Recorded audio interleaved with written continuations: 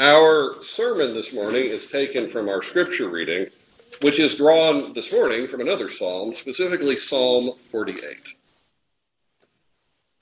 A song, a psalm of the sons of Korah. Great is the Lord, and greatly to be praised in the city of our God, in his holy mountain. Beautiful in elevation, the joy of the whole earth is Mount Zion on the sides of the north, the city of the great king. God is in her palaces. He is known as her refuge. For behold, the kings assembled. They passed by together. They saw it, and so they marveled. They were troubled. They hastened away. Fear took hold of them there, and pain as of a woman in birth pangs.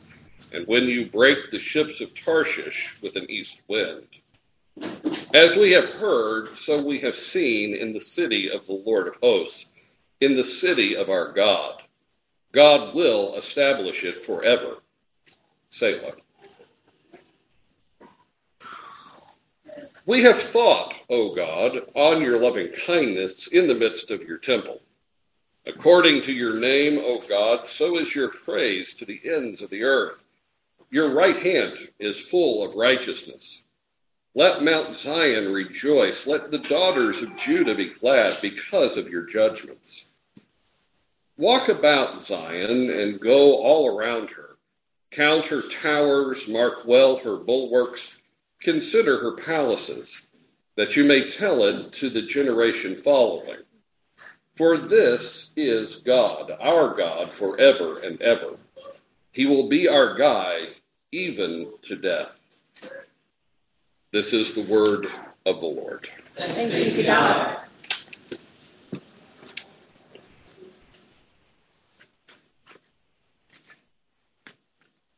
The psalmist takes us beyond the pilgrimage to the city. But before he brings us to the city, he brings us to God.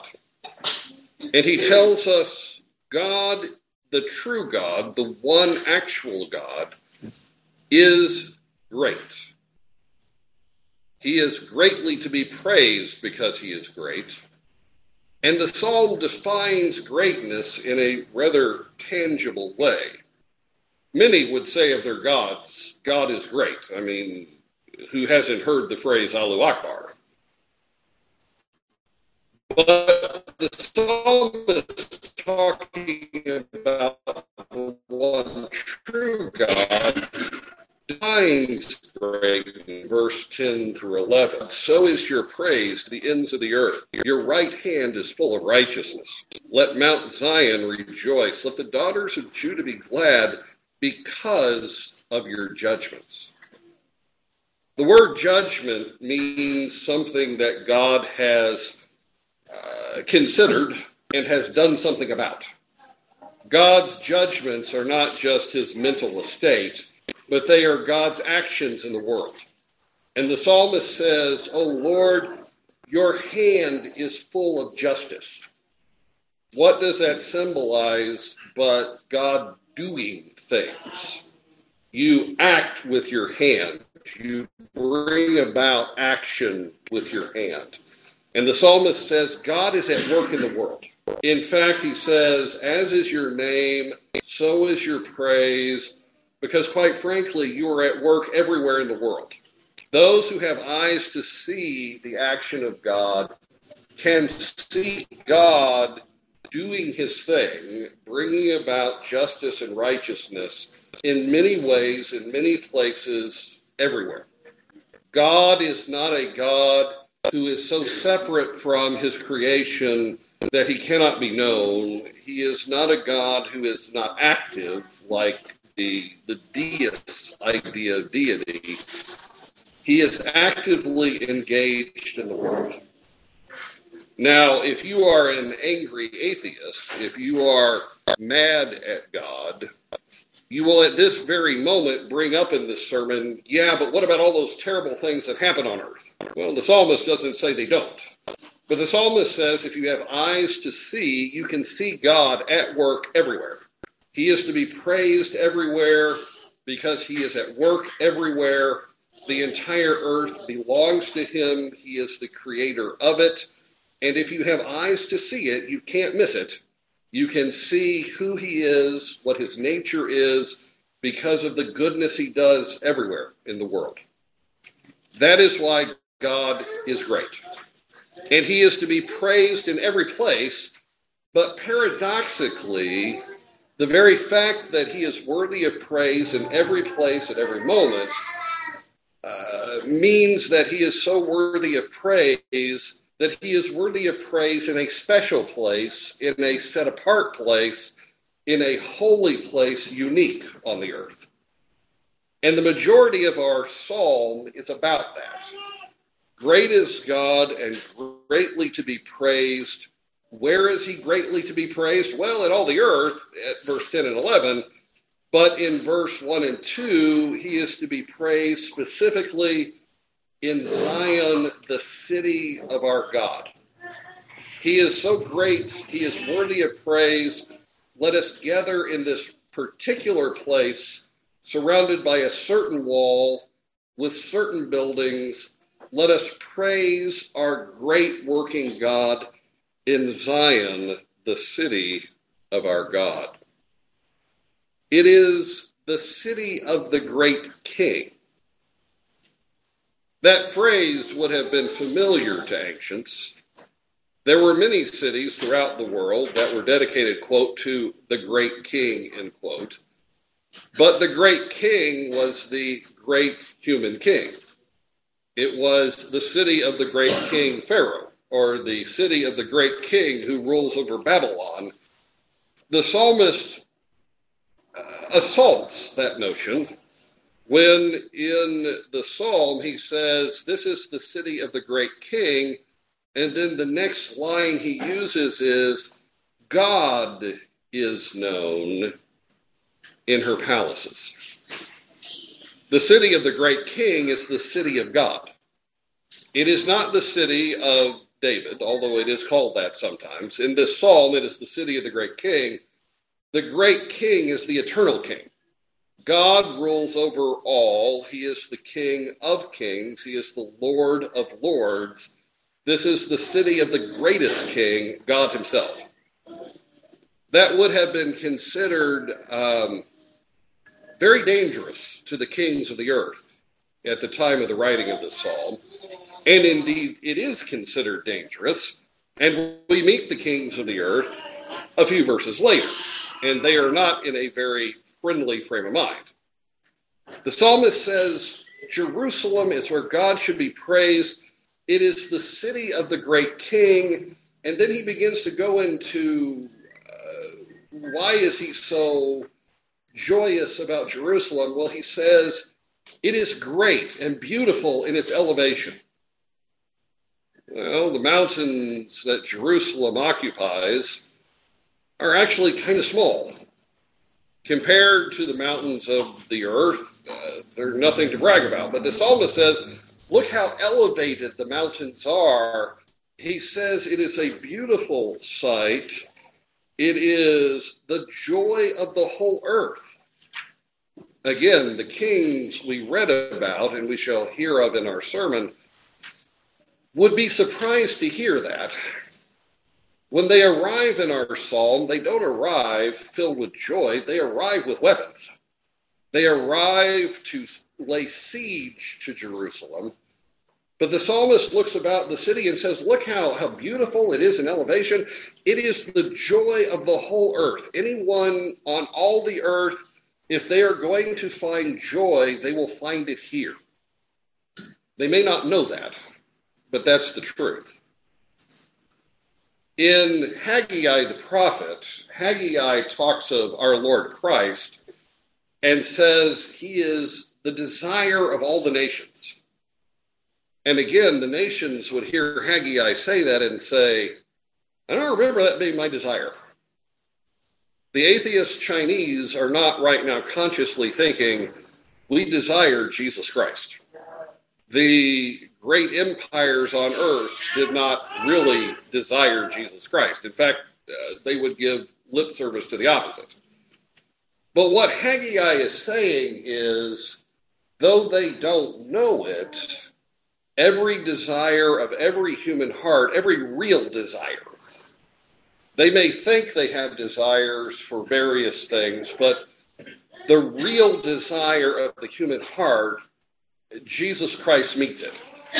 You have a hole in your heart, you have a gaping void that you may try to fill with many things and say, okay, that's my desire. It won't be filled, but by our Lord Jesus Christ. And Haggai says he's the desire of all the earth. Well, the psalmist says the city of Zion is the joy of all the earth, and the earth says, no, we don't think so. But the psalmist is right. If you're going to find actual joy on earth, you won't find it in anything else but what is in the city of Zion. What is done here, what happens here, who is here, that is what causes your joy. But not the whole city, says the psalmist. There is an awkward line for translation work in the verse that says, on the sides or the slopes of the north in the city of Zion. The city of Zion is bigger or smaller, depending upon history. But if you look to the northwest corner of the city, you will always see a very significant figure there. You will see the Holy Temple, the Temple of Solomon, and later the Temple of Zerubbabel, the Temple of God. The psalmist says the reason why Zion is the joy of all the earth is because what happens on the north side, on the slope up there, on, quote, Mount Zion proper, which is not very high physically, but it has been elevated beyond all the mountains of the earth. It is higher than all of them.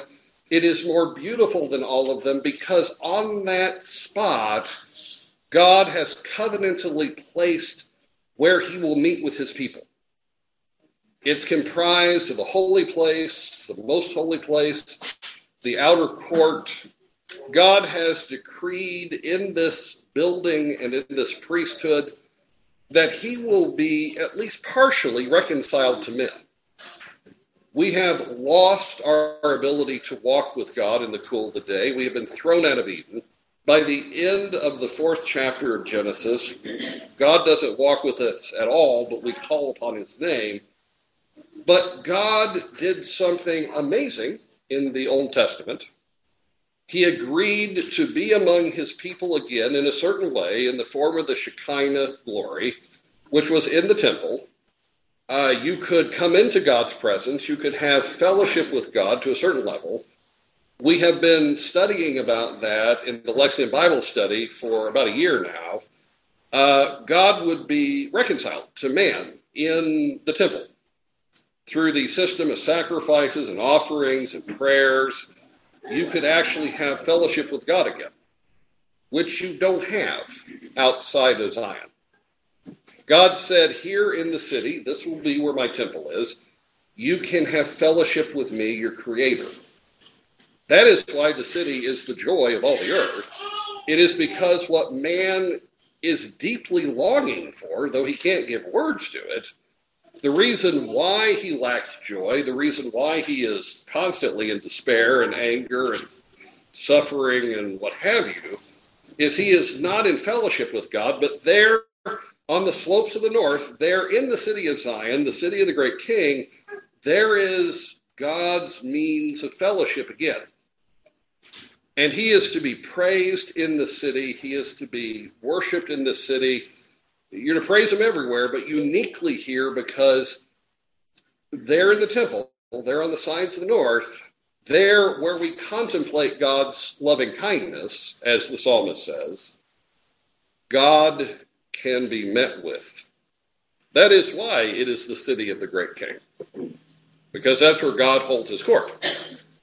And holding his court there in the temple, he is also known in the various palaces and buildings of the city. God makes his presence known in Zion. He is a real refuge, which the psalmist has seen with his own eyes. The psalmist says, what we have heard about, so we have seen in the city of the Lord of hosts, in the city of our God. God has promised to be a refuge to his people. We've heard that in his word, but boy, did we experience it. And we experienced it in verse 4 through 7. The world's very first study Bible, the Geneva Bible, has this as its opening note to Psalm 48. A notable deliverance of Jerusalem from the hands of many kings is mentioned, for the which thanks are given to God, and the state of that city is praised, that hath God so presently and at all times ready to defend them. This psalm seemeth to be made in the time of Ahaz, or Jehoshaphat, or Asa, or Hezekiah. For in their times chiefly was the city by foreign princes assaulted. Those writing the study notes have to say, we're not quite sure when the psalmist wrote this psalm. There's so many times it could have been. In all of those kings, the foreign kings banded together and said, we are going to take down Zion. We hate it. It's the joy of all the earth, but we don't think so. And we're going to burn it to the ground. So it could be in Jehoshaphat's time or Asa's or any of those kings. We don't know, because it all happened the same way. The kings of the earth hated the fact that God was among men, hated the fact that God had a chosen people.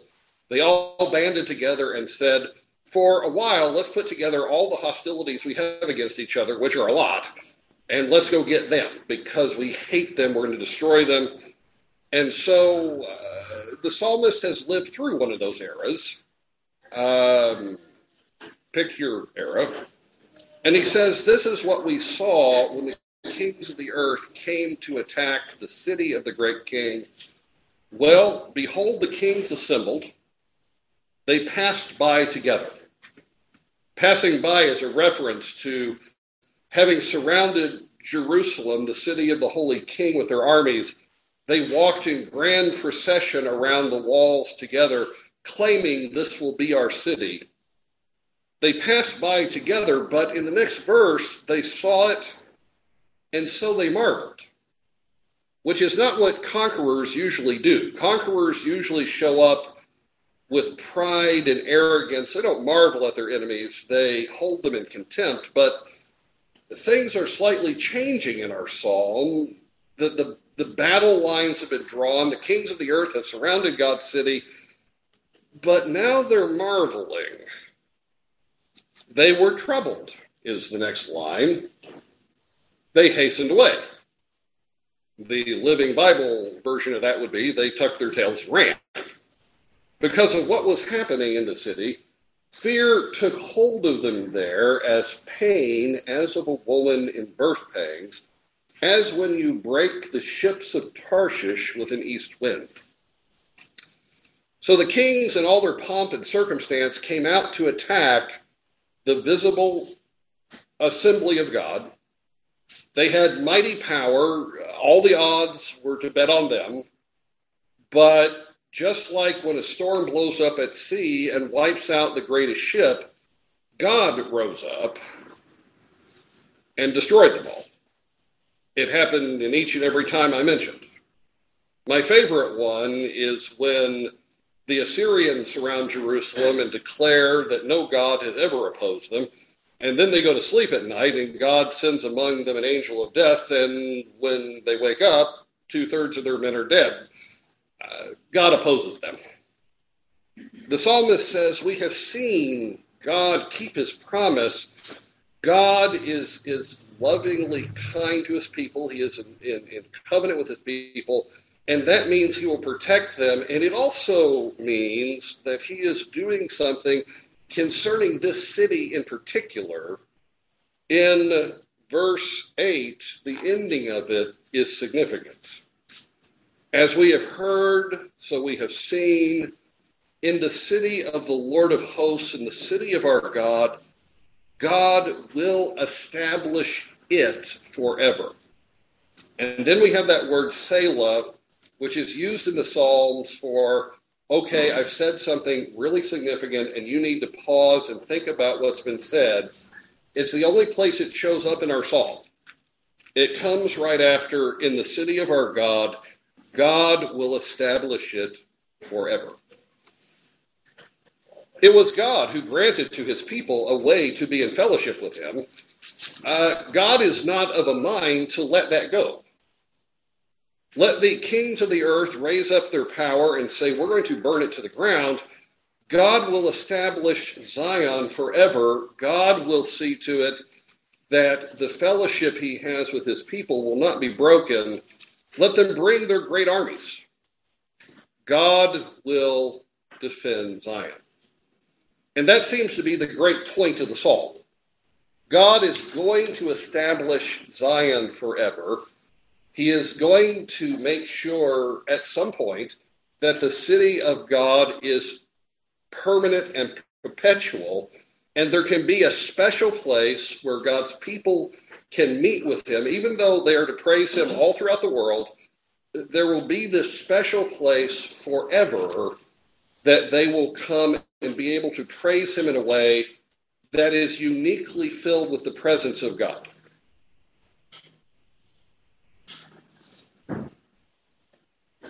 That brings up some slight difficulty. If you know your biblical history, you know that there comes a point when Zion is destroyed. The Babylonians sweep into the city and burn it to the ground. They destroy the city of God. For 70 years, there is no ministry at the temple, for there is no temple. The psalm celebrates God has delivered Zion. He will establish it forever, but how do you reconcile the fact that for 70 years, nothing happened there? The Lamentations begin with how desolate is the city that once was filled with people, how lonely she is who once was queen among the nations. Various psalms gnash their teeth. Oh Lord, the nations have come into your temple and destroyed it, and we are left without a meeting place. But that was only one time Zion was destroyed. In AD 70, it would be destroyed again.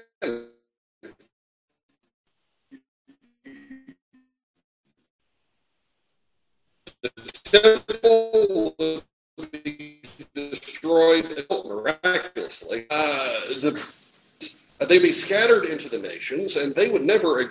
And over the course of 2,000 years, they would lose their bloodlines. They wouldn't be able to say, okay, I'm from Issachar, or I'm from Zebulun, or I'm from Levi. The tribe given to lead the worship in the temple, it is given to them alone. Only Levites can minister there. Only the descendants of Aaron the priest can be the priests there. The temple has laid waste for 2,000 years in Jerusalem, and now there is no way for a priesthood to minister there, even if they wanted to. Let the city be rebuilt. Let the temple be rebuilt on any pattern that you draw from Scripture. There's not a Levite or a son of Aaron to hold these rituals. And yet, the psalm says, God will establish Zion forever. What are we to make of that? Well, if we are to make of that the promise concerns the physical city and its walls, its physical walls, its physical buildings, the promise has failed. God has failed to keep his word, and you can close your Bible and be done with religion because God is not worthy. But the city never was quite what the city was supposed to symbolize.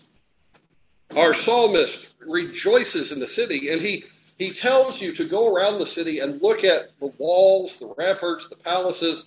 This is the city of God. You can know what God is like by seeing these things because God is everywhere. And the psalmist isn't wrong in this, but paradoxically, this is the words of the prophet Zephaniah, chapter 3, verse 1 through 5.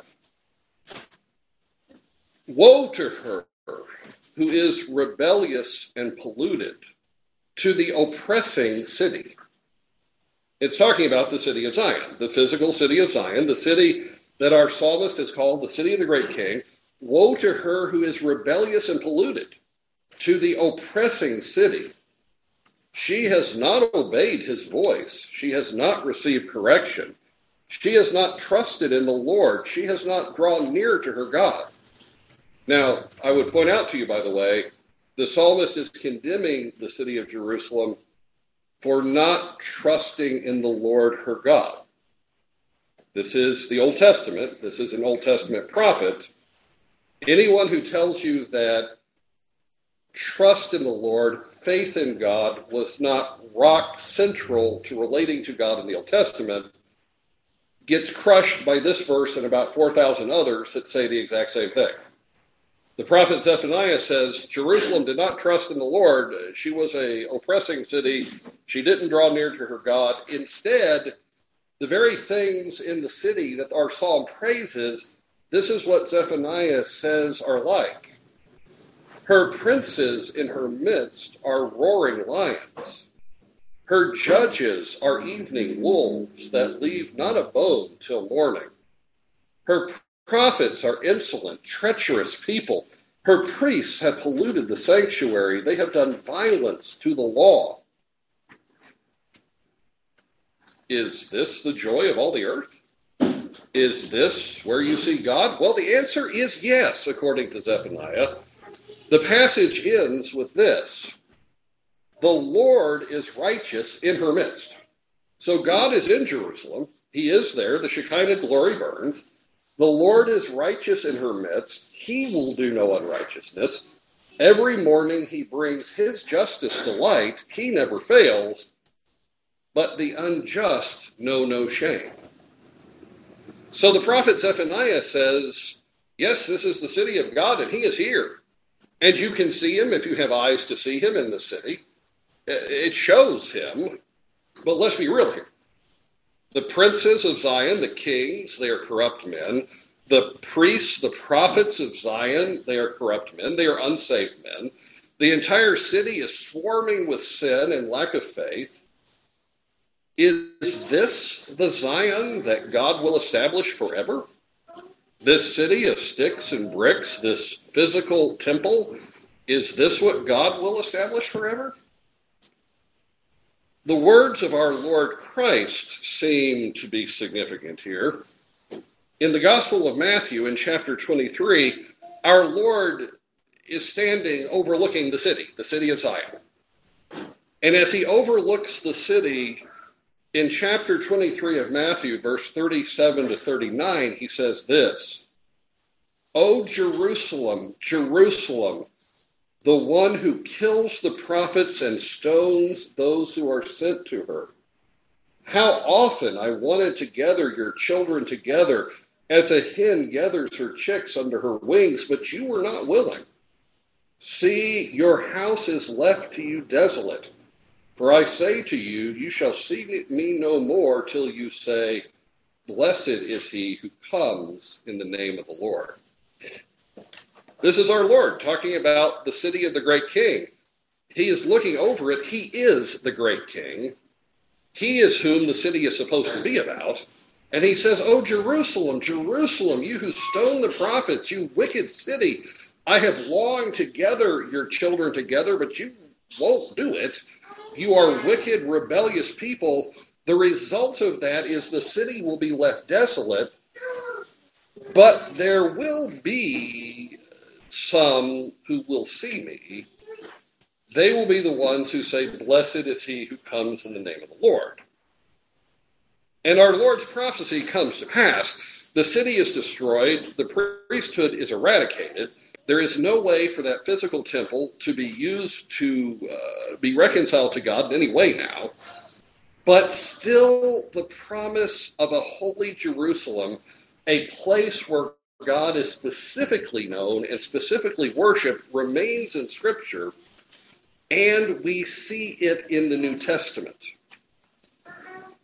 The writer to Hebrews talks about the Christian and his relation to God, and he says of us, "You have not come to the mountain that may be touched and that burned with fire," talking about Mount Sinai, but talking about a physical mountain, "and to blackness and darkness and tempest and to the sound of a trumpet and the voice of words, so that those who heard it begged that the word should not be spoken to them anymore, for they could not endure what was commanded. And if so much as a beast touches the mountain, it shall be stoned or shot with an arrow. And so terrifying was the sight that Moses said, I am exceedingly afraid and trembling." Here's the important part. "But you have come to Mount Zion and to the city of the living God." You, Christian, you have come there already. Now, Hebrews was written not to people living in Jerusalem. It was written to Christians scattered throughout the world, and he says to you, you have come to Mount Zion. You have come. You have taken the pilgrimage. God has welcomed you into the city where he will be reconciled to you. You have come to Mount Zion and to the city of the living God, the heavenly Jerusalem, which is distinct from the earthly. You have come to the heavenly Jerusalem, to an innumerable company of angels, to the general assembly and church of the firstborn, and that's plural. It's not a reference to Jesus. A reference is going to come to him later. You are the firstborn of his creation. You are reborn to God, the judge of all, to the spirits of just men made perfect, and finally, as this phrase comes to an end, to Jesus, the mediator of the new covenant, and to the blood of sprinkling that speaks better things than that of Abel. So Jesus says that city that the psalmist praised, but the prophet said was wicked, that city isn't the Zion that's eternal. The Christian comes to an eternal Zion when he comes to Christ. Jesus said over the city, I would gather you in, but you were not willing, demonstrating what God is doing in the world. God's action is to gather in. He gathers a people together, and they gather in the heavenly Jerusalem. They gather at Mount Zion because they themselves are the city. Listen to the words of the Revelation. Now I saw a new heaven and a new earth, for the first heaven and the first earth had passed away. Also there was no more sea. Then I, John, saw the holy city, New Jerusalem. I saw Jerusalem, but the new one. I saw New Jerusalem coming down out of heaven from God, prepared as a bride adorned for her husband. Who is the bride of Jesus Christ, according to the New Testament? It is the church of God. It is the assembly of the reborn ones, the firstborn ones. It is the totality of the people who belong to him. That group is the bride of Jesus Christ. And here John sees the new Jerusalem, the heavenly Jerusalem that Hebrews has talked about. He sees it coming down from heaven, but Jerusalem is the bride of Jesus. The passage goes on, and I heard a loud voice from heaven saying, Behold, the tabernacle of God is with men, and he will dwell with them, and they shall be his people. God himself will be with them and be their God, and God will wipe away every tear from their eyes. There shall be no more death, nor sorrow, nor crying. There shall be no more pain, for the former things have passed away. The psalmist promised God will establish a Jerusalem that God's people can come and worship him uniquely in. The assembly of God, the church of God, is that Jerusalem. It is that temple. When you sang our first worship song, Did you listen to the words? I love thy kingdom, Lord, the house of thine abode. It's temple language, but it's talking about the church of God. The church, our blessed Redeemer, saved with his own precious blood. I love thy church, O God, her walls before thee stand. Why are we singing about walls if we're singing about the church of God? It is because the church of God is the heavenly Jerusalem. It is where God draws his people to be with him uniquely. It's the city, and cities have walls. And so we are singing about the beautiful walls of the city of Zion. What are the city's walls? They're not made of mortar and brick. The world can break through mortar and brick. The walls of the city of God are the holiness that God gives his people. It is the angels protecting them. It is the blood of Christ coating them, forever separating them from the world like no physical walls could ever do. The city of God has walls that cannot be breached. The psalmist says, go about the city and look at her walls, her palaces.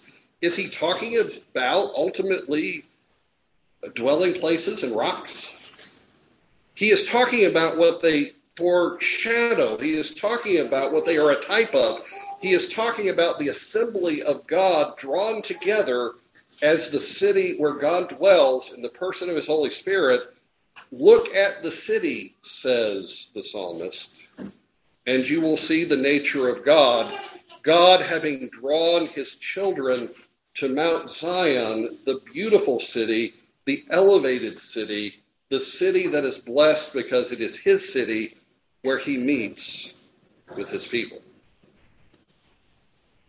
In our current modern times, there are many Christians, using the term broadly, who will dispense with the church. They will say, I belong to God in Jesus Christ. Why should I be gathered into a church? What is the significance of that? Well, the significance is that what God is doing in Jesus Christ is he's gathering together his people into Mount Zion. There's a gathering process, and there yet remains a holy place, a unique place where God is worshipped. He is to be worshipped in all places. He is to be praised in all places. But yet there remains a unique Zion where God gathers his people as the city of God. It is the church of God. He gathers his people into Zion. Now, we need a robust understanding of the church for that to make sense. And quite frankly, there is no more robust statement of what the church is than what you find in the Westminster Confession of Faith. I would like to tell you that the Congregationalist Savoy Declaration is better than the Westminster, but it's not. In fact, if anything, our confession really cuts some of the truth out of this statement, and I really wish that weren't the case. We're not as good as the statement. What is the Church of God? Well, this is what the Protestants of the Reformation said the church is. The Catholic or universal church, and that's what the word Catholic means. It means universal. The universal church, which is invisible, consists of the whole number of the elect that have been, are, or shall be gathered into one under Christ, the head thereof, and is the spouse, the body, the fullness of him that filleth all in all. But that's not the only way you find the church. That's an invisible church. Only God can see the invisible church, because the invisible church is the redeemed. Is the entirety of the church that's assembling this morning, is everybody there redeemed? In every Baptist church in this county, in every Methodist church in this county, in every holiness church, is everybody occupying a pew a redeemed person? Probably not. The second paragraph says, the visible church, which is also Catholic or universal under the gospel, not confined to one nation as before under the law, consists of all those throughout the world that profess the true religion and of their children, and is the kingdom of the Lord Jesus Christ, the house and family of God, out of which there is no ordinary possibility of salvation. So the church of Jesus Christ, the city of Zion, has an invisible manifestation and a visible manifestation. All the invisible, all those who are redeemed are in the visible church, but not everybody in the visible church is redeemed.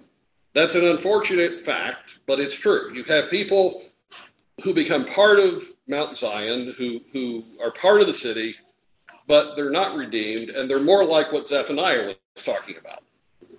That will continue to the end, and it's just the way it is. But there is an invisible Zion, and it is inside the visible Zion. And our Protestant forebears say outside of the church, there's no ordinary means of salvation. Why would they say that? Well, it's not because you are saved by going to Zion. It's because what God is doing is he is gathering saved people into Zion.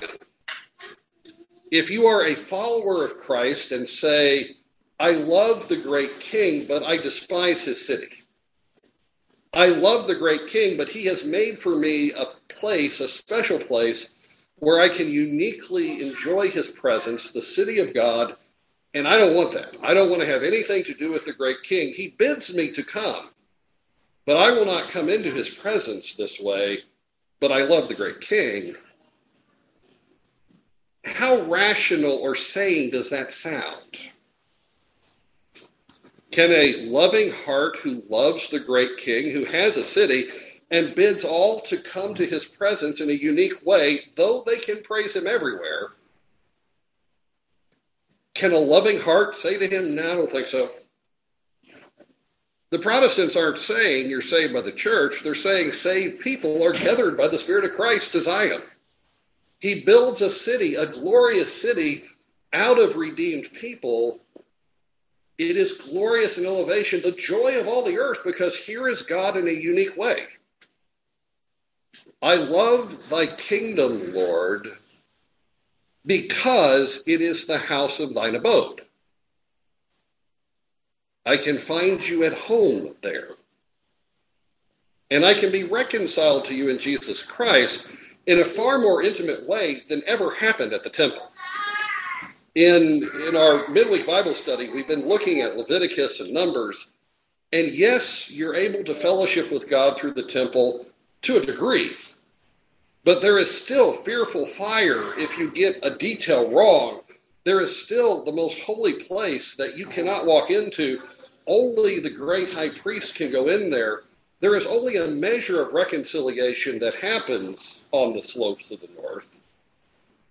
But in the true Zion that God has established forever in Christ, there is reconciliation so that John can say, the Lord now tabernacles with his people. He walks among them.